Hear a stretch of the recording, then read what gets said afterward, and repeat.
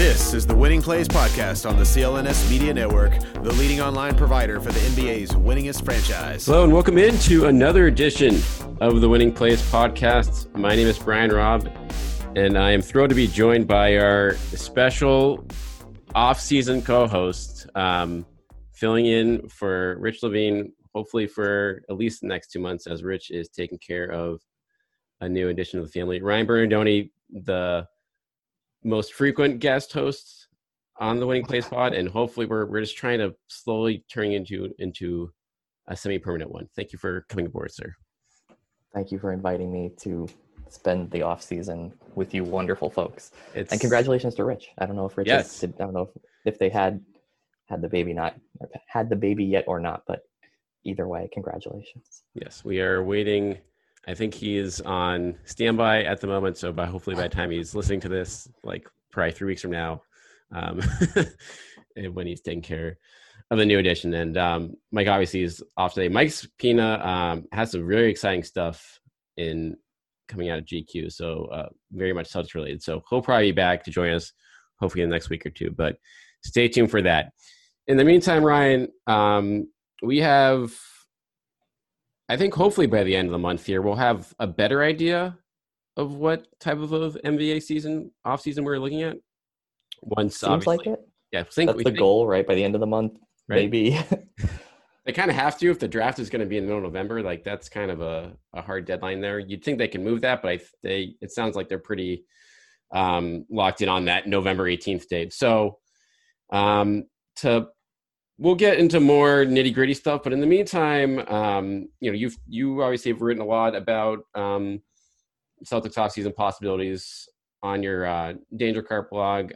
I just went through some as well on Boston Sports Journal with the Celtics trade value power rankings, where I kind of look across the whole roster and figure out, who has value around the league and who doesn't, and try to rank them. So today we're going to start to go through some of the more interesting names on both our lists and make sense of essentially what, how much value these guys have. Are the Celtics willing, like who's on the table, who's not on the table to be moved this offseason for the Celtics? And who knows, maybe we'll throw around, I guess fake trades are pretty popular right now, Ryan. I don't know if you've come across any in the last couple of weeks. No, I've never seen a fake trade anywhere. No.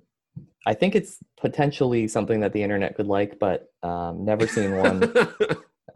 They're just, I don't know. You'd think NBA fans would enjoy them, but I guess it's just not really their thing. So I don't know what's going to happen here, right? We're going to walk through all the guys on the roster, and we're going to talk about 4 or 5 of them mostly. Yeah, so Ojale, gloss over a little bit more than some of the others, but yeah, we can give the roster a once over for trade fun, and if we make up fake trades, just hopefully none of the listeners hold us to too many of the details, because this is not prepared stuff, right? If some of the contracts don't exactly line up, just assume that we're close enough where they could make these things work. So nobody send me back something that'd be you can only take back 125% of the outgoing, and you came up with 128%, and so give us a little bit of leeway for the listeners, but. Yeah, we can run the rule over all these guys, and then you can try to sell me on Marcus Smart trades, and I'll try to sell you on Gordon Hayward trades, and we'll agree that nothing will happen at the end. And sold. Yeah.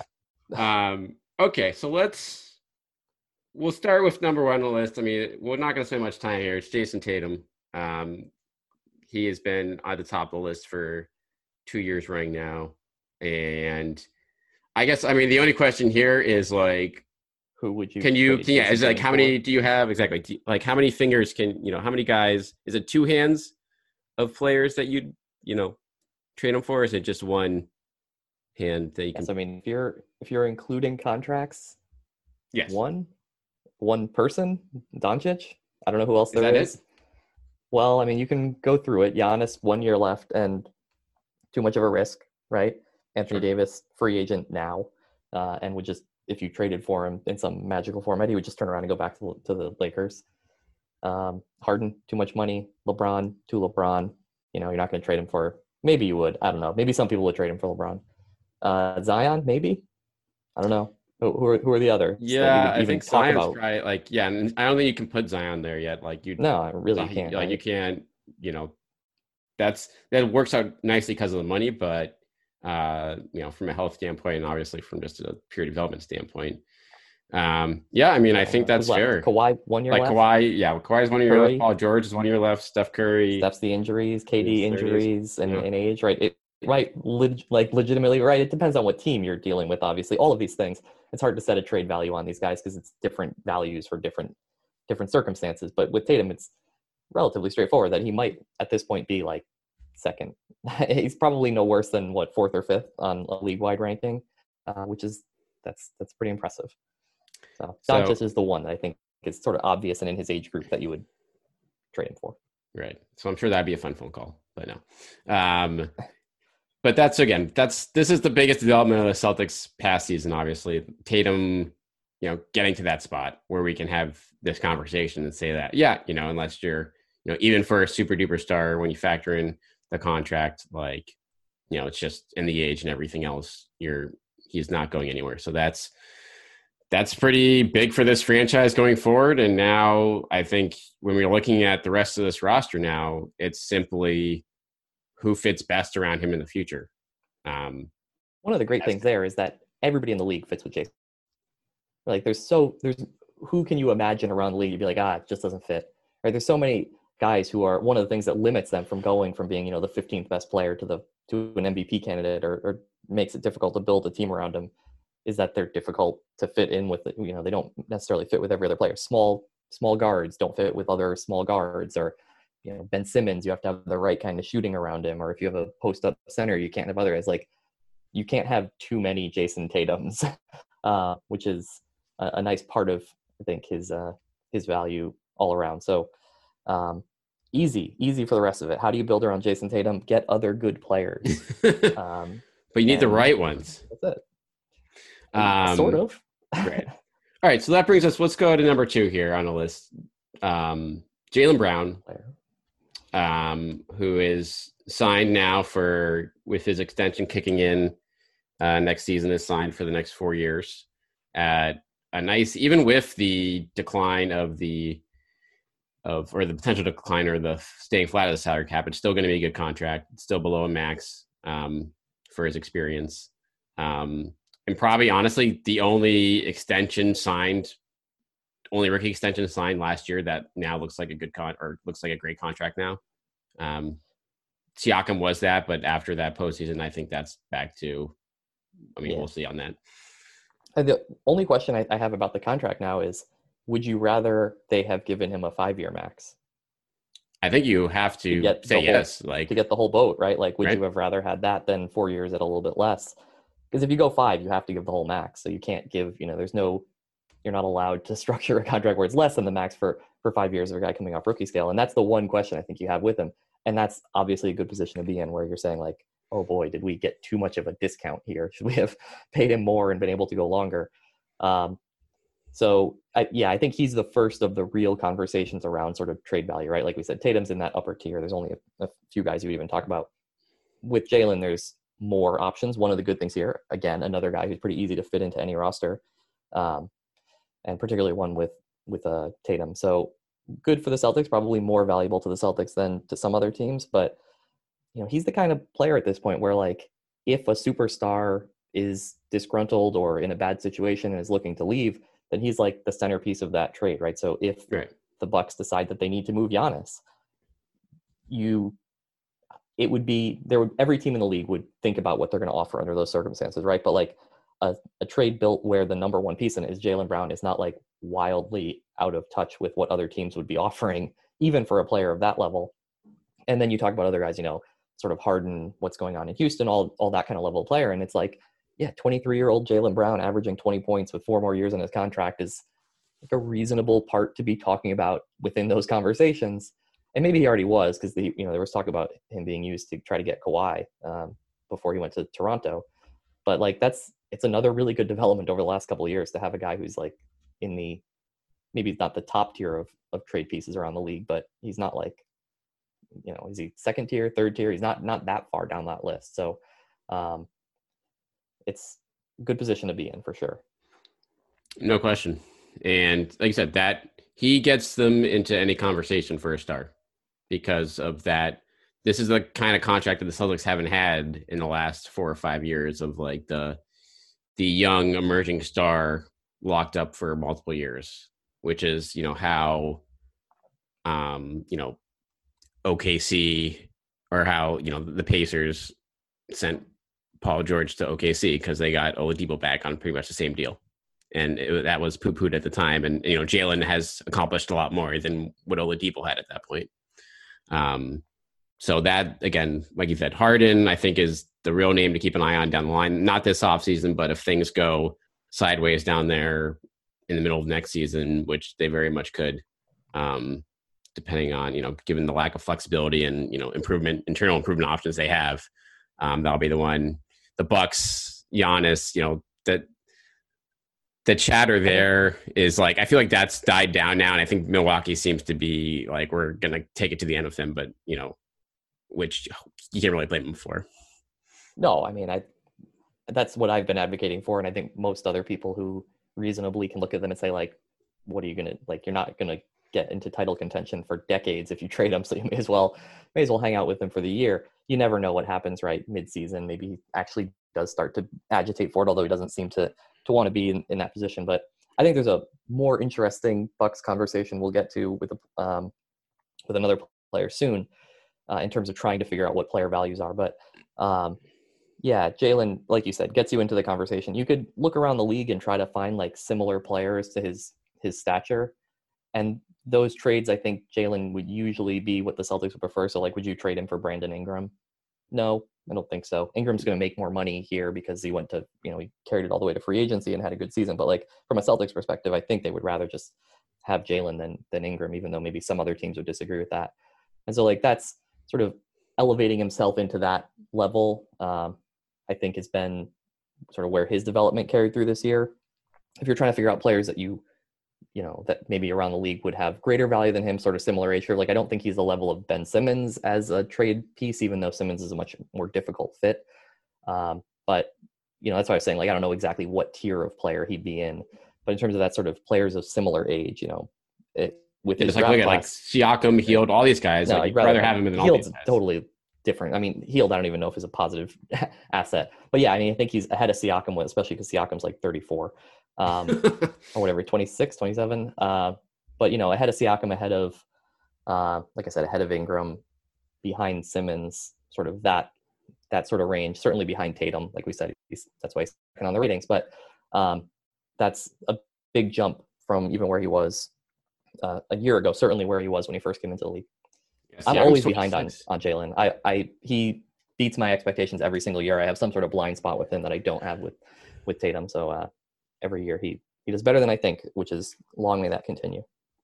I think it's just like I do think he's a long way behind Tatum defensively still. And he made some headway in that area, but we saw, in this postseason, especially when just guarding Siakam, he did a really good job overall in that series. But, it's always going to be the awareness for him is going to be, is this going to be a continuing thing he needs to work on to get to that, Yeah. And they're very different defenders for even, that they're similar size and all that. But Jalen, for one thing, I think gets harder assignments. And that's going to continue on probably for the rest of their careers as long as they're together. Because as Jason takes on more offensive responsibility, he'll be able to spend less energy on the other end. And so Jalen's ability to be a primary defender on more difficult assignments, I think, becomes more important, even if you're sort of looking at the impact metrics and all that and saying like, no, Jason's a better defender. Jalen takes on some pretty big assignments. And I think that is an important factor for any team, just having a guy that you can credibly put on some of those really dominant wings. But yeah, I mean, you put him on him, he's not the best defender of those wings in the league, but credibly being able to do that is still extremely valuable. And part of why, like, he's ahead of, like I said, maybe ahead of Brandon Ingram, who has different abilities on the offensive end, but you don't say the same thing about him, where if he's defending some of those big, really dangerous wings, like, you'd be in trouble. With Jalen, he can at least hold his own. So it's all good. It's all been good development from him. No real complaints there. I really think Jalen, I mean, just looking back at the numbers of the postseason, especially in that Heat series, he was very much underutilized offensively. And part of that goes to the zone that the Miami played to kind of, funnel shots to where they wanted them to go in parts of those games. But I think that's the underrated part of Jalen is that he consistently in the postseason, a lot of times you see a big, efficiency dropped off for guys. That has not happened for him. The 3-point shooting has come and gone, but he was very, very good when he got chances by and large. And he probably deserved more chances in that series than he got. And so it'll be interesting to see how going forward, if that's, obviously Brad Stevens runs a pretty free, wheeling offense in terms of guys taking opportunities when they're there. But I think getting him in better spots and more often when against good matchups, will probably be a priority going forward. I would hope. Yeah, I think one of the other things to note in there is that that's been good for a couple of years. Even two seasons ago, in his second season in that series against the Bucks before he got injured, he had the 30-point game, I think, right at the beginning of that series. Like, he's had some really good playoff performances, and that's, I think, something that comes into play in some of these other ratings where how do you balance the difference between guys, the famed 82 game player or 16 game player? Like, how do you balance guys who can do it in the postseason with some reliability versus guys who may be more regular season players? And Jalen's has shown that he can do it in both. One of the things about that utilization, I think that also is part of it, is that we were playing a lot through Tatum, and for all his development that he was showing on, oh, look, now he can suddenly make this new type of pass that we haven't seen him do before and having 5 assists a game. Like, he isn't a natural playmaker at this point. And some of that is like being able to recognize how to get your teammates involved and how to get them the right shots. And if you're playing through a 22-year-old wing who had never had more than 4 assists, in a regular season before, you're going to struggle with that a little bit. Right. It's not like they had Chris Paul running the team on a lot of these games. It was Tatum instead. And so over time that might just improve from sort of how those things play out and how they develop as players. But the fact that they can both do it in the playoffs is a huge part of why they're 1 and 2 on this list. The wait is finally over. Football is back. You might not be at a game this year, but you can still be in on the action at BetOnline. BetOnline is going the extra mile to make sure you can get in on everything imaginable this season. From game spreads and totals to team, player, and coaching props, BetOnline gives you more options to wager than any place online. You can get in on their season opening bonuses today and start off wagering on win, division, and championship futures as well. Head to BetOnline today to take advantage of all the great sign-up bonuses. BetOnline, your online sportsbook experts. We can move on to 3, though. Let's move on to 3, which I wasn't really hard to me to put Marcus Smart right here. He obviously isn't that in the pecking order on the roster, but when you talk about just his contract, which still has 2 years left, with average of $14 million for those last 2 years, that's, pretty good bang for the buck. And that's not necessarily the case for Kemba Walker or Gordon Hayward right now. So Smart's number 3 here for me. With that said, realistically, he's probably not going anywhere this offseason. Just knowing how much the front office all the way up to ownership is a huge fan of him, understandably so, for his defensive versatility and obviously getting the recognition that he's probably deserved for his entire career in terms of all NBA level defense. But Ryan, first of all, are you willing to put him on the table in any sort of, realistic offers this year? Or do you think it's going to be taking away too much from you just from a defensive standpoint for this team to even, consider it? You consider anything? It's hard I'm openly a fan before anything else, right? I'm not a seasoned media professional who has to give up my fandom. And he's basically my favorite player here, Paul Pierce, in like my life. So I am not rational when it comes to these things. I can admit that. I think you're right having him 3rd. The evidence of that is maybe that there are people who are credibly talking about whether or not you could trade him for the 2nd pick in the draft, right? So this is a bad draft by all accounts, but the 2nd pick is a thing that you would not normally associate with a 6-man, making mid-teens money, right? Like that doesn't make a whole lot of sense in the sort of structure of what we're used to. But Marcus is not a normal six-man. His contract is obviously a good value. The team that has the second pick is not a normal team to have a second pick, other than the fact that the Celtics have been making the conference finals and picking in the top 3 recently as well. But so you put all that together, I think you're right having him at 3. It's difficult for me to imagine a circumstance where they would trade him right now, but I don't think it's like completely impossible to imagine. This is not a Jason Tatum situation where you're talking entirely in just like hypotheticals. What would happen if they called about Doncic, right? Like you can imagine things that might work out with Smart in a different way. It would be the fit for anybody you traded him for would have to be considered there. But honestly, if you're trading Smart, it's probably part of some kind of major overhaul here. It's hard to think about like what you would do to trade him for a player who makes similar money that fits in better. I don't know if that player exists. So I don't know. If you got ideas, I'll listen. But I'm just gonna tell you now, I don't want to trade him because I love him. So I'm gonna get ready for a lot of no's, but this is what I'm gonna write in more depth on here, but I'm gonna spitball a couple of you here. And there's no denying his value to this team in terms of, despite the warts that we saw, during that Heat series, which were partially due to injuries and him being put in spots where he wasn't suited best for, obviously, in terms of shooting and trying to do too much offensively. So for me, the case for trading or considering trading him, I don't honestly think they're going to find the right deal to do it. But like, this is probably going to be his peak trade value of his career. Is that a fair when you factor in the contract? Yeah, probably. So his next contract will likely be bigger in some manner, if it's even with the Celtics at all. First team all defense. Yeah, that's probably right. So so if you are worried about, the cost crunching to keep him in a couple years, which is a concern especially if you want to bring back Hayward on a reduced number. Kemba will be coming off the books at some point, but you're not going to be able to keep everyone unless, ownership is willing to pay up the nose, which they're, understandably wouldn't for all those guys. So if you find so here's a couple things to throw at you. For a defensive standpoint, this is one where you maybe maintain some of that and get a better shooter.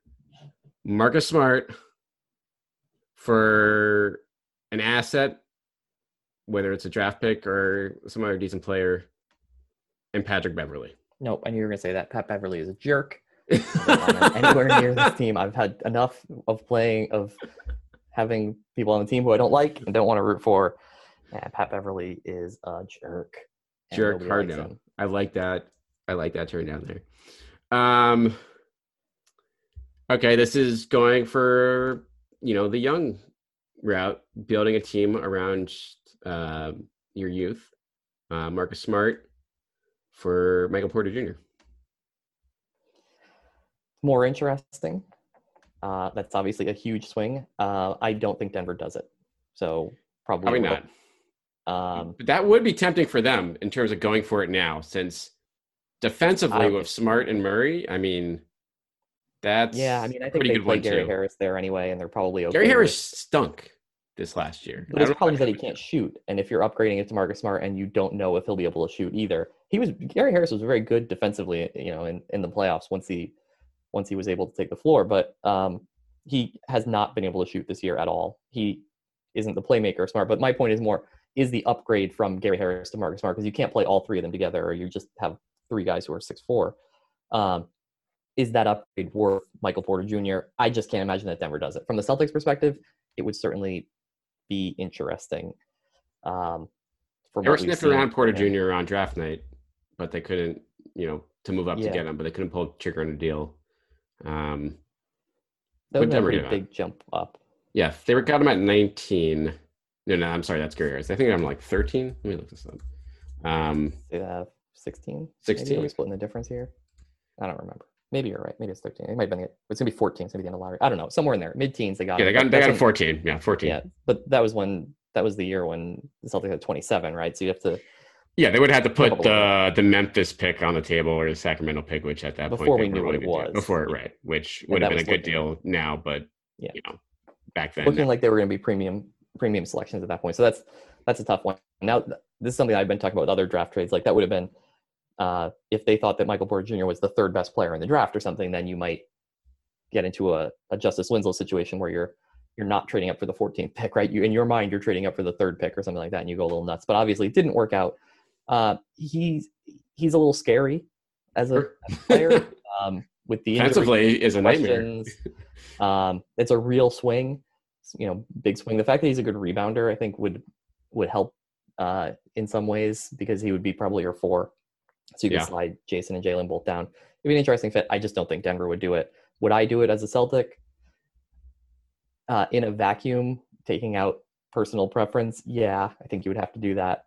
But I got one. I think I got one tonight. I will admit the right thing to do would be to trade him. I'm not saying that I would trade him.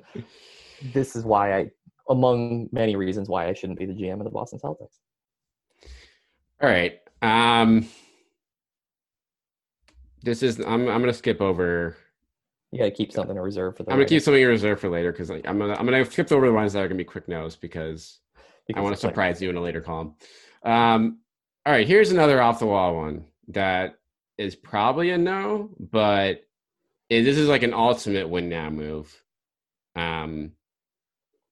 But with the ability to keep this guy long term, I wouldn't do this, but Carmelo. So Smart and expiring contracts, Cantor, Poirier, other stuff to make them get the money up there. For Gobert. Yeah. Knowing that Gobert his market is going to be, which he's not going to get. So it's like, okay. He's not going to get the super max from Utah, maybe. Like, it wouldn't surprise me if somebody maxes him out. Really? It's next year when he's a free agent, right? Yeah. I just don't think, there's it's so like Andre Drummond all over again. Yeah, I mean, everybody's got to spend the money somewhere. And he's going to be 5-time, all defense, whatever it'll be at that point. Somebody will spend the money on him. I don't think it would be the Celtics who would want to spend the money on him. And so you really would be pushing a lot on the table this year. And my problem with that is that I don't think the roster construction that the Celtics want is to spend that much money on a center. So, again, if you were starting a team for just next year, not again, a different construct now, right? If you were starting an expansion team for next year and you could pick between Smart or Gobert, you would take Gobert. But I don't think the Celtics would be positioning themselves well by doing that unless Hayward opted out and re-signed for a long contract at different money. And like you said, you were like under some pressure to shorten the money that was on the books and push it around a little bit. Like you can come up with some multi-move situation where you're like, all right, I guess maybe you could argue for it. But Gobert, I don't want to be in the business of paying Gobert's next contract. I don't either. I just think it's going to be a lot less than people think it's going to be. I think when there's that much money out there, like I've said it a million times before. There's a salary floor too, right? Everybody's got to spend the money somewhere. I don't think there's gonna be a lot of money out there in the next 2 years. I think this cap is gonna be flat for a couple of years, and it doesn't make any sense for them to do that. If they do that, they're setting themselves up for problems. They have to have it some amount of increase year over year, or they risk coming out of this on the other side with too big of a cap jump. Like they have to scale in some amount of increase. And then if they need to flatten it back out afterwards, like when they have a better idea of what the business is and start to like taper it down, and I might be wrong, like they might just do it by keeping it flat because that's stupid, but whatever, dumb things happen in this league sometimes. But like that's bad idea if that's what they do. But even if they keep it relatively flat, like if the cap's 115 next year instead of this year, there's still gonna be enough money out there where there's gonna be teams left, gotta spend the money. But who wants to spend $30 million on like a center who can't like do anything offensively besides dunk? It's a great defender, but I think those kind of guys now are going to get like, 15 to 20 million as opposed to the no way. He's going to get more than that. I mean, unless he gets injured, right? But no, he's going to get more than that. There's 30 teams. He's got some bad teammate label on him too in Utah. No way he's getting that little money. I mean, maybe he's not going to get 35%, right? But like, yeah, he's not getting $20 million. We're gonna gamble on this next. I mean, I guess there are still like I just don't think it's a smart move for any franchise to give him $30 million. I don't disagree with that, but I don't think that there's 30 smart franchises. I think there's franchises that have to spend the money and that don't have any other way of getting players who they can even pretend are stars. Like he's multiple-time All-NBA, multiple-time All Defensive Player of the Year. He's not going to get $18 million a year in a market where you've got 12 different teams with max cap space. Like that's just not the way it's going to play out. I don't think. I would be shocked if he is healthy and gets less than. What's his floor to you then? 25 million? 25 million first year salary, maybe. So 4 years, 110 million, whatever that works out to. Something like that would be like floor. How old is he? 31? That'd be like probably 20. When he's a free agent, I mean, not right now. Yeah, he's gonna be a free agent. He'll be 30 next year. And he's 28 right now, so he'll be 29. 29, okay. Yeah, I just don't. I mean, we've seen. I mean, he was first-time All-Star last year, but we've seen two-time All-NBA, wasn't he? Yeah, but like I don't think. Again, I think his limitations have been very prevalent in the postseason. I understand that, but you do not have. So not only do you not have 30 smart teams, you don't have 30 teams that are trying to honestly win the NBA title. Like Charlotte would max him right now if they could. They would love to have him. Oh, we have solved our center problem and we can go and pretend that we're going to threaten for something. Like, no, there's absolutely teams out there that would, especially coming out of hopefully out of COVID, where they need to get fans and they need to have some sort of interest and they need to start making money again. Like, you don't think there's there will be teams out there saying, if we want to put fans back in these arenas and get them back into our sport, like we need to do something, and we're going to go out and sign the multiple-time Defensive Player of the Year. I just would be shocked if he doesn't get big money. Gobert's not putting butts in the seats. Not winning games does though. Winning games puts some butts in the seats. That's fair. But again, like a guy like Drummond. What is Drummond going to get next offseason? Yeah, but Drummond's worse. He is, but how much terrible. Is he? Is he 50% worse? Yeah. Yes. I mean, okay. he is notably worse. And this has become the Rudy Gobert Celtics podcast. So maybe we can. I know. Then this is a trade I don't even like in the first place. But yeah, I think the value of like the Goberts of the world is just going to start coming down more and more. It's already started to, but especially with the supply and demand around the NBA now, like I don't think. I mean, like you said, there are always dumb teams out there, but I think they're becoming fewer. There's not a supply of Rudy Goberts. Now, there might not be a huge amount of value in it, but there is not a supply of Defensive Player of the Year who can also do something to help your offense. Like that, there is a supply. I agree that there's a supply of Andre Drummonds. There's Andre Drummonds and Hassan Whitesides and whoever else, in that sort of world who put up some numbers, but like they are not on the same.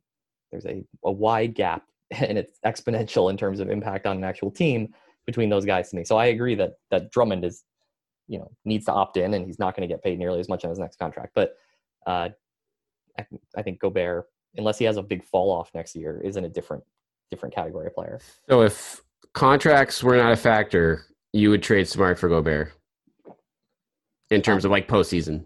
Like, who would you rather have in a postseason on your team, Smart or Gobert? Not on the Celtics. No, I would just rather have Smart. But like on an expansion team, just starting a new team, yeah, I would take Gobert. You go Gobert. Okay. Yeah. Okay. That's fair. The last Smart one I have for you. I mean, you're gonna say no to, like, is Josh Hart a good defender? Not really, right? Like, he's just he's a good rebounder. He's a good rebounder, but not a particularly good defender. So, like, you could do Smart for Hart and like Redick, but I don't think. Yeah. But that's a meth move in terms of just giving you extra bench depth, but not giving you a big defensive hole. So, all right. So, I got Ryan to trade Smart once, but that's a trade that's not going to be on the table. Let's go to number 4. Kemba Walker. I got one for you on this one. I got something for you on this one. All right, so it's hard. I think we both agree that it's hard to value Kemba across the league it's hard to value Kemba as a Celtics trade asset because of everything else would come with signing a player to a max contract and trading him to a year later and Sure. injury questions and age and what's the value and all that, right? So it's hard to just figure what his value would be. He also has a lot of money left. There's some teams that just wouldn't be interested because they're trying to keep cap space open for next year because they're trying to get Giannis, whatever it might be. So in just trying to figure out value, so forget all this stuff about it would be bad publicity to trade him or whatever. Would you trade him for Eric Bledsoe and Brook Lopez?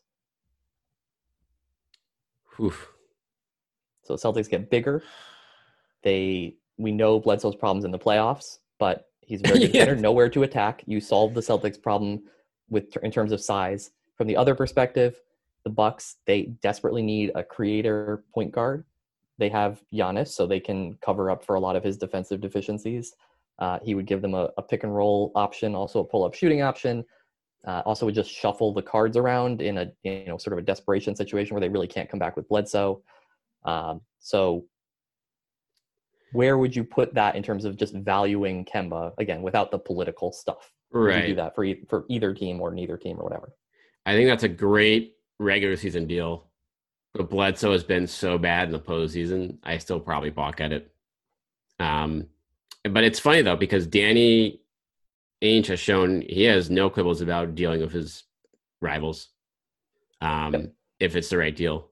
I mean, it was a mistake, the last one he did on that front, but he's clearly not afraid of it.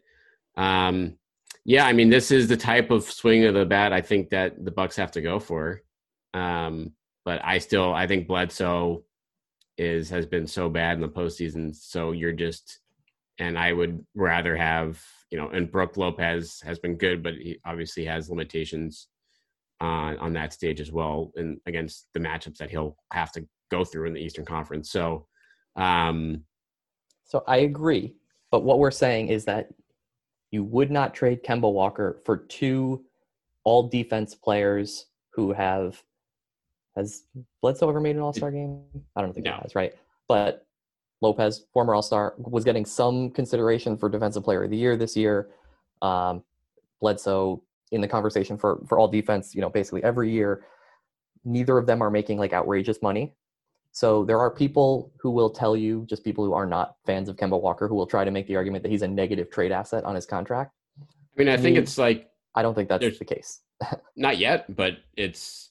I think if the Celtics could do it over right now, he wouldn't have that contract.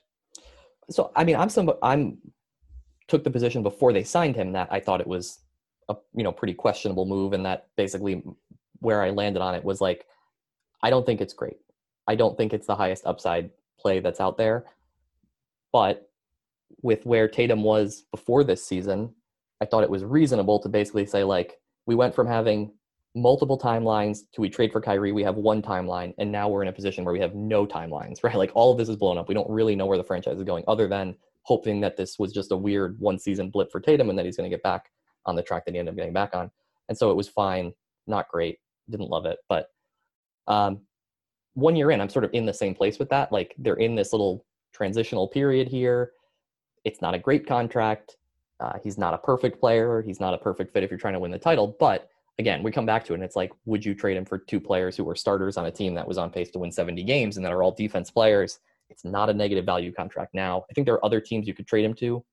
Again, you have to get rid of the politics from it. Would the Knicks take him? I don't know. I bet you they would in a heartbeat. I think they would take him. They need a point guard. Like, I know they want to keep, some amount of cap space open for flexibility, but New York kid, all that. But even just the fact, like, how their team is structured, I think they would take him and give assets back for him, just basically taking him into cap space. I think there are other teams around the league that would certainly, give real assets back for him too. So I think that he is properly rated again here at 4th. He's behind Smart, who we said, you could make real trade offers for because of his contract. But he's not a negative asset at this point. Which again, like you hear that on Twitter, like, if we could just give him away, I would give him away. And you're like, if you wanted to give him away, you wouldn't have to. Like, you would get something back for him. Yeah. But the fact that we wouldn't do that trade, I think is telling that he has value to the Celtics, real important value to the Celtics as well. Yeah. Like, if you're going to move him, you want to make sure you're getting something back that you can trust to play in games in the playoffs. And Eric Bledsoe is not that, and Brook Lopez is that sometimes. And there are people who will tell you that Kemba isn't either, because you can attack him, because he gives you an obvious place to attack defensively.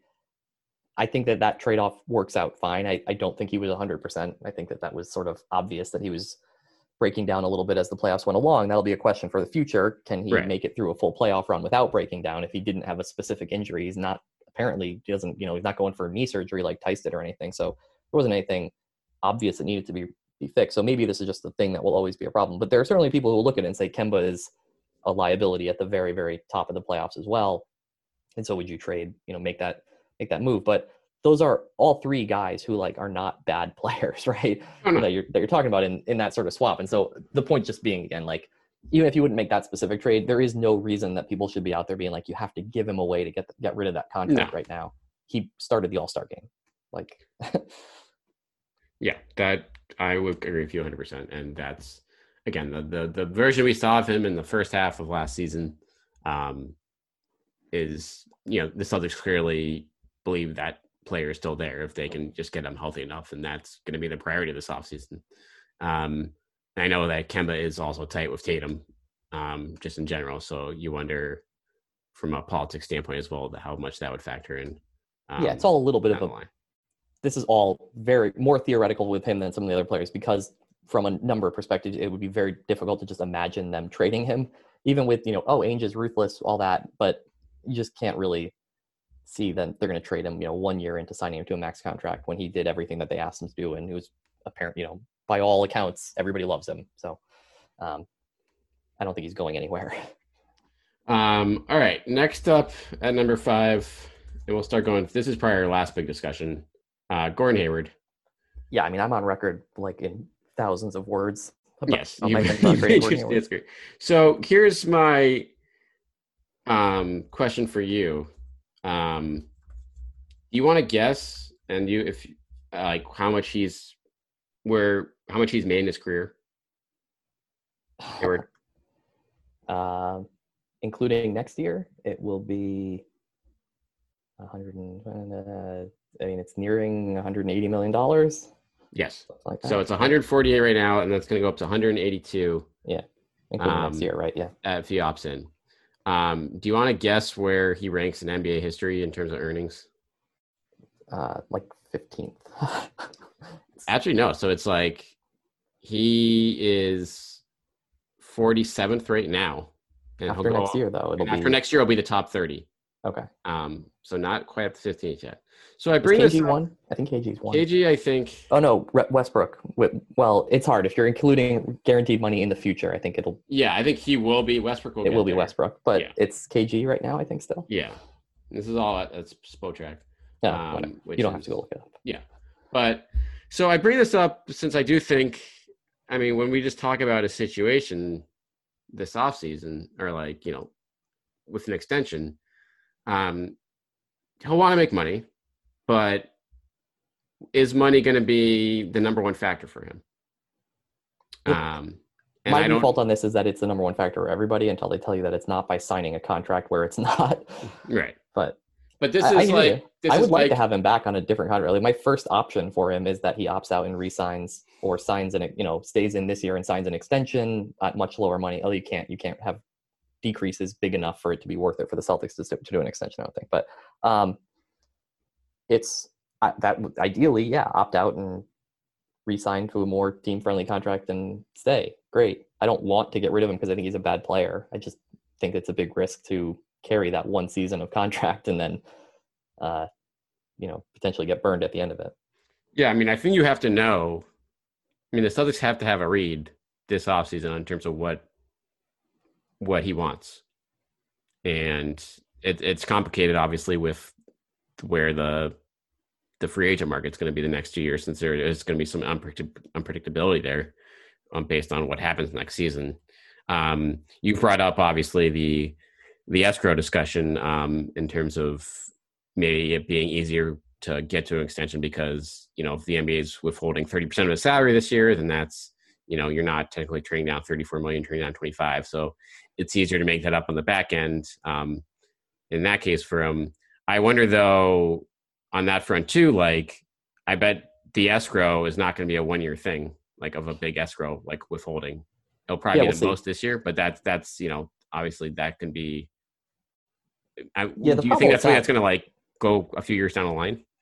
So the question there, though, is the escrow is a withholding, right? You can get it back at the end of the year. So if even if they set it up to say we're going to have larger withholdings for the second year, if things are back to normal and the revenues go way back up to where, closer to where they were, even if they withhold 30% the first year and 20% the second year, like they might withhold 20% and then give you back quite a lot of that, right? If the business comes back, you can only say how much they're going to withhold, but then you don't actually know what the situation is going to be at the end of the year. So it's a little complicated on that front. I agree. It might very well be that they set a high escrow for the first year and then a medium escrow the second year, right? And where it all plays out that way. And you're never going to make up all of the money because of escrow readjustment. It's just a point of like, are you giving up $15 million or $10 million, right? Like, or $5 million, right? Like you're still giving up some amount of money in there. But if he's not willing to give up anything, then he's going to be here for one more year and then leave unless you trade him or unless he gets hurt again or has a terrible year where you don't want to bring him back or something like that, right? Like there's not a situation where he plays well next year and is a $15 million player and comes back for $15 million. Like if he's an 18-6-6 guy, he's going to get more than $15 million. You're not going to be able to afford him. Then you just got to deal with that. Exactly. So I guess it's the question for him, the Celtics need to get the read on is saying, okay, like is he okay with being the fourth option here? Is that something you think he wants to do for the long term? Obviously a second or third option on certain nights. It's not like he's going to be, but he's obviously not going to be getting the shots and the production that he could get elsewhere. Or does he want that opportunity somewhere else, at comparable money? Now there's probably not going to be a lot of teams that are going to give him more than, $20-25 million, even if he does have a good year next year in next year's open market. But if the Celtics kind of feel like that he is, wants that kind of a role, then they have to, I think, anticipate that and then, move on from him before he has a chance to walk. And there's no part of that problem is that there's no title contending or really good team that can give him that role at this point in his career, probably. Right. Unless he has like a great year and comes back, right? If he wants to go and contend somewhere else and right, Dallas keeps open their cap space to go after Giannis, they don't get Giannis, they look around. Something that we talked about with Tatum and Brown is that like you can play him on any team. There's not really a situation where it's like, oh, he won't fit with us. Oh, a guy who can handle the ball and defend and shoot threes, like he'll fit on any team. You could slot him into Dallas, but he would not be the first option there either, right? So anywhere that he goes where he wants to be the first option, it's either going to be a bad team or he's going to have to be a tertiary sort of player on a really good team. And so if that's what he's looking for, then that's just the problem you run into. But it's really up to him. He's in control of the situation unless the Celtics decide that they want to trade him, which is obviously something that, excuse me, I have a little bit of a cough. Something that I've, again, advocated for, not because I think he's bad, but because I think he's good, and losing him for nothing would be a problem. We've already seen this. Like, the good news here with Hayward, to your point, is like there's not an Al Horford situation waiting for him in a year where he can get the money and the chance to contend. Neither did Al Horford. Right. There might be an Al Horford situation out there for him, but right. Is that one that he thought he had a chance to contend, I should say. So yeah, that will be, and we'll see again how we'll find out a lot more on that front. I think he does have to opt in, he doesn't have to opt in before the draft, I believe. No, we don't know any of the dates that they're going to set for this, but right. Normally it would be between post-draft the day before free agency or something like that. Yeah.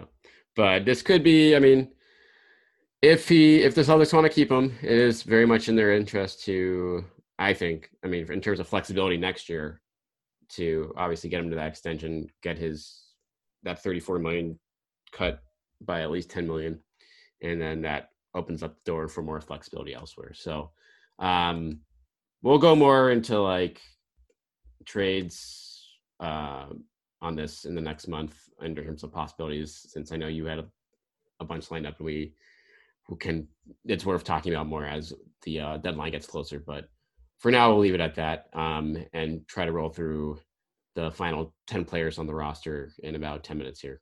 Daniel Tice, number 6. It's funny, like it's a great value contract. I really see no situation where the Celtics move because you're just not going to get good value. It's $5 billion. He's a great fit, great continuity on this team. You might, he obviously could walk next year. You might not be able to want to afford to keep him, but you're not going to get anything close to his level of, production if you move him. So everybody wants to upgrade him, but he's completely untouchable. So the most untouchable man on this roster, Nick Fatia. It's just, $5 million. Math-wise, it doesn't Math-wise, there's not much that makes sense to do it there, especially given these financial obligations elsewhere. So that's that. Number 7, I believe it's Grant Williams here. And yeah, I disagree with that one. I would have Romeo ahead of him. Yeah, Romeo ahead of him. Yeah. You like that upside? For sure. Yeah.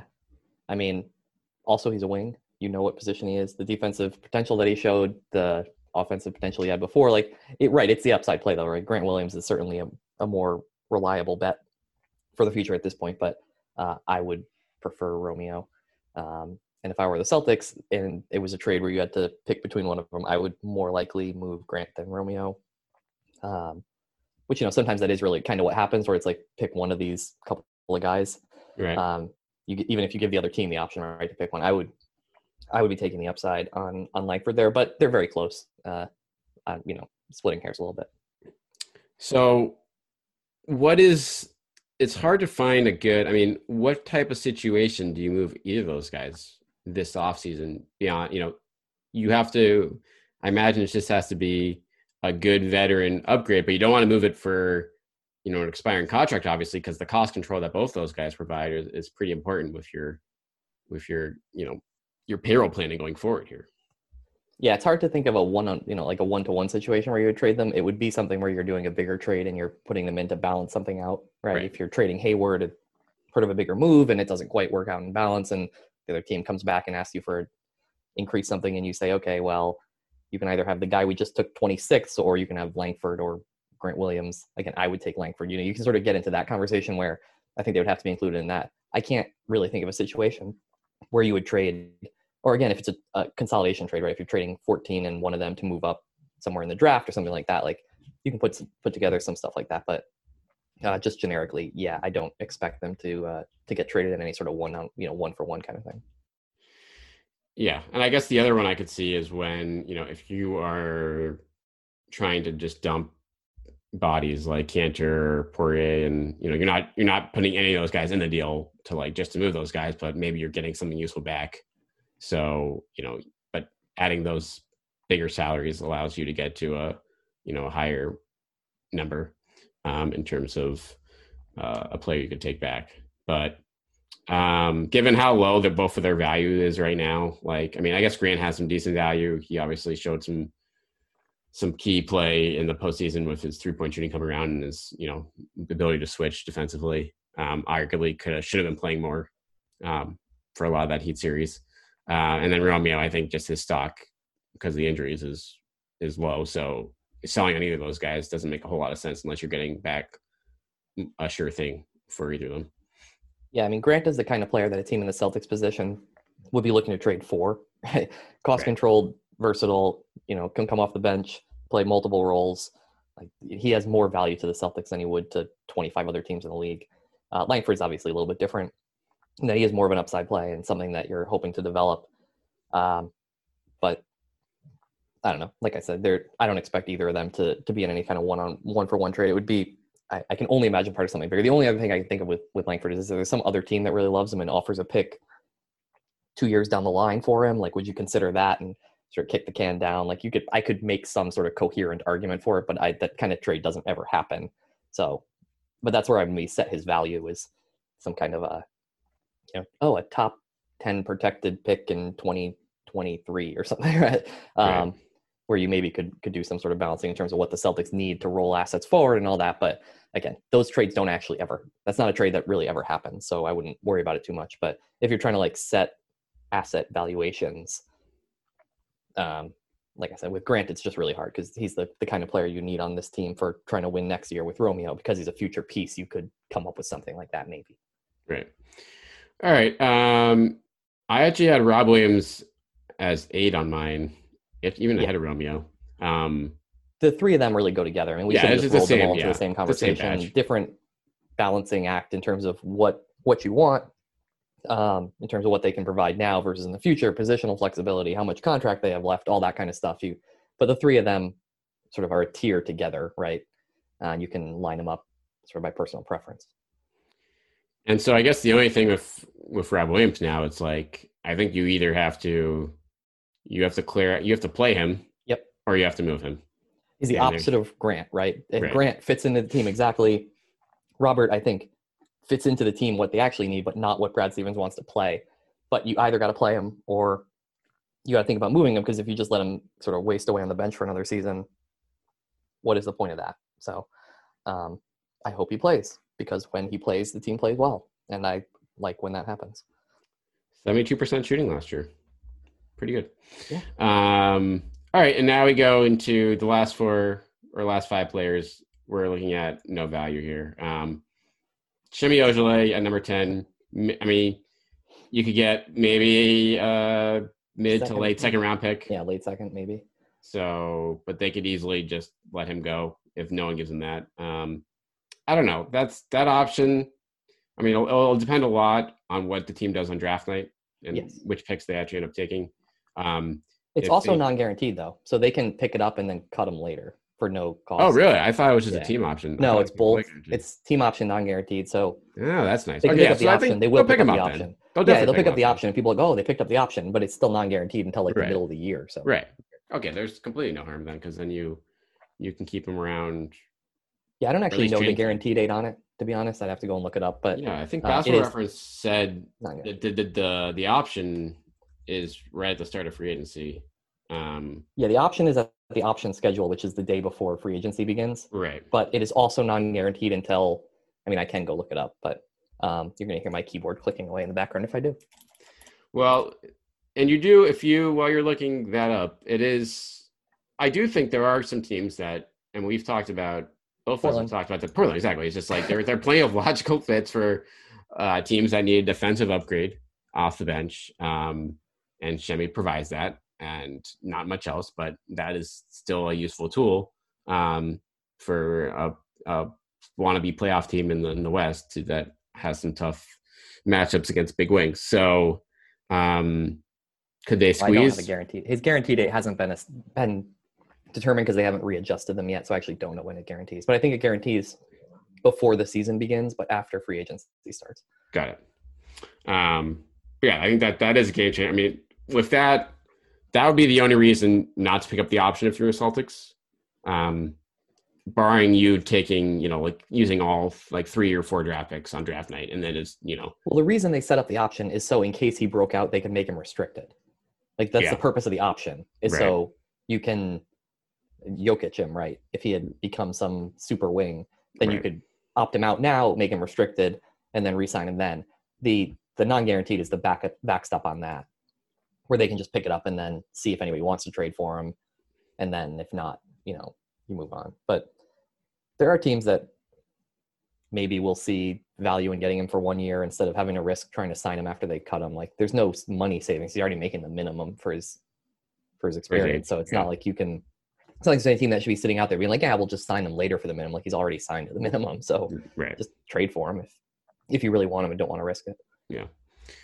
All right. I have Cantor as 11 on my list. Ahead of Carson Edwards. Controversy. Cantor, you hope that he's just a neutral asset this offseason. He might be a slight negative depending on what happens to the salary cap and a pretty crowded free agent center market, making $5 million. Best case, I think, is you find some team, Charlotte, Portland, that needs a backup center and can just take him into it. Exactly. But which might be, the Celtics might be perfectly happy with that if that happens. Yeah, the one risk there is that the Celtics might be happy having him as their backup center again. But having him and Rob Williams back, I think makes no sense. I agree. And yet they might be back. I don't know. I don't think that would be smart, but I also can't rule it out. I also think that if they do trade him, they'll then turn around and spend some amount of money on signing some other veteran, big body backup, third string, fourth string, whatever center. Bismack Biyombo. Unless they think that, Vincent can handle that role and had a year of seasoning and they're ready to unleash him on the world. I don't know.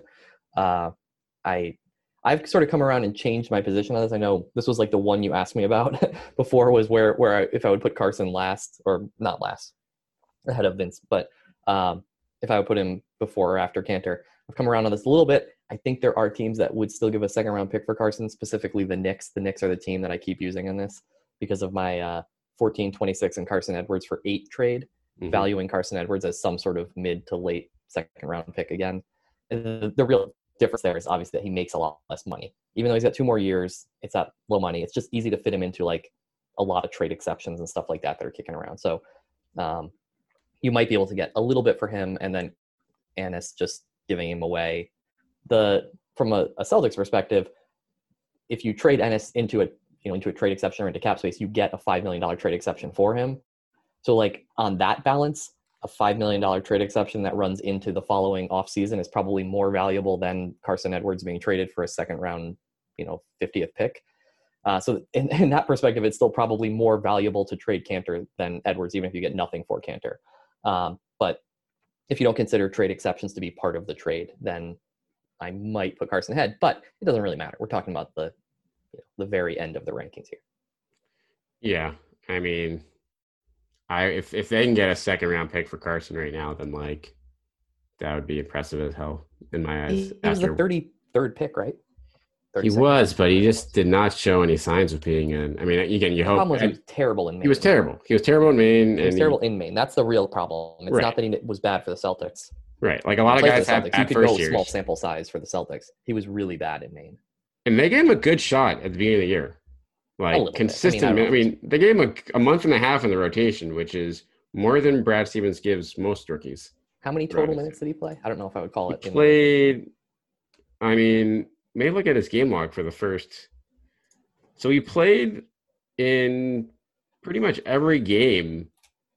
He played at 21 of the first 23 games to the season, and he played, I'd say, over 10 minutes in more than half of those. He played 350 total minutes on the season. Yeah, so I mean, they pulled him because they couldn't. They like he literally just couldn't. He was bad. He was really bad, and they couldn't give him any more shots when they got healthy, obviously. But really, I mean, so the problem remains that you can look at a guy who took 76 threes at the NBA level and say, oh well, it's small sample size, it's this and that. He shot under 30%, I think, in Maine from 3. Like he just didn't make any shots.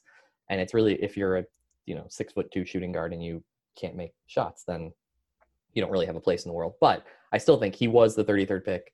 He showed, the summer league flashes were still there for anybody not paying attention to the G League. I don't know if some teams like the Knicks pay attention to the G League of other teams.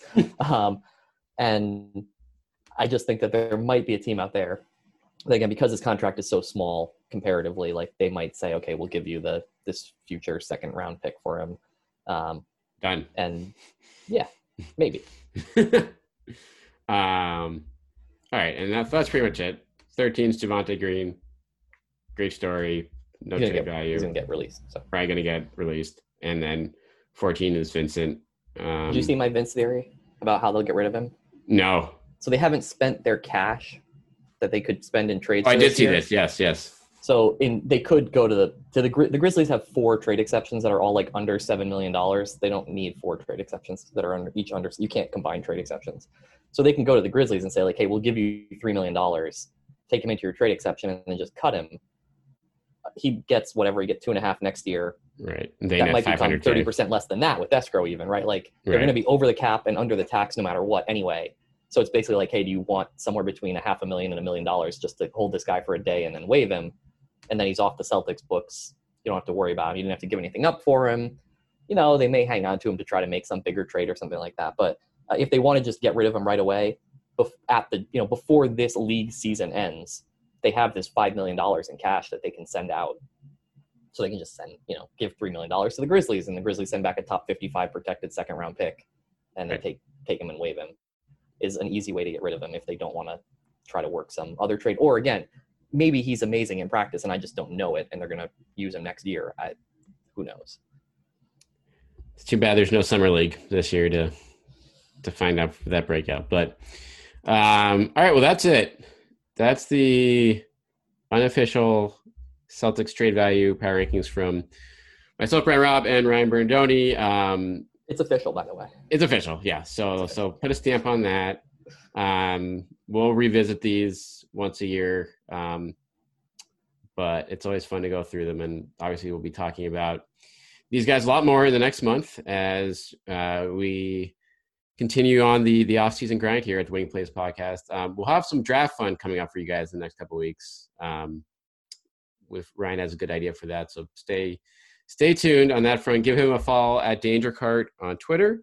You can follow me at Brian T. Robb. You can follow the podcast at Winning Plays Pod. So hit us up with your thoughts, ideas, anything you guys want to see as we head into draft and hopefully trade season too. When are they going to lift that trade? Like once they figure out the salary cap stuff, they'll probably. Yeah, I think at the end of the month, once they work it out, they'll lift everything. And also subscribe, download, rate, and review. Yes. All those things. Good job. You'll do that. What hour and polished 20 minutes co-host in. already. Hour and 20 minutes in, you got to get to the you got to get stuff. me. If you're this still is tradition listening for this podcast, if I remember correctly. This is true. This is when we do our best promotion, when at the end when no one's listening. All right, Ryan, thanks a lot. And we'll talk to you guys next week.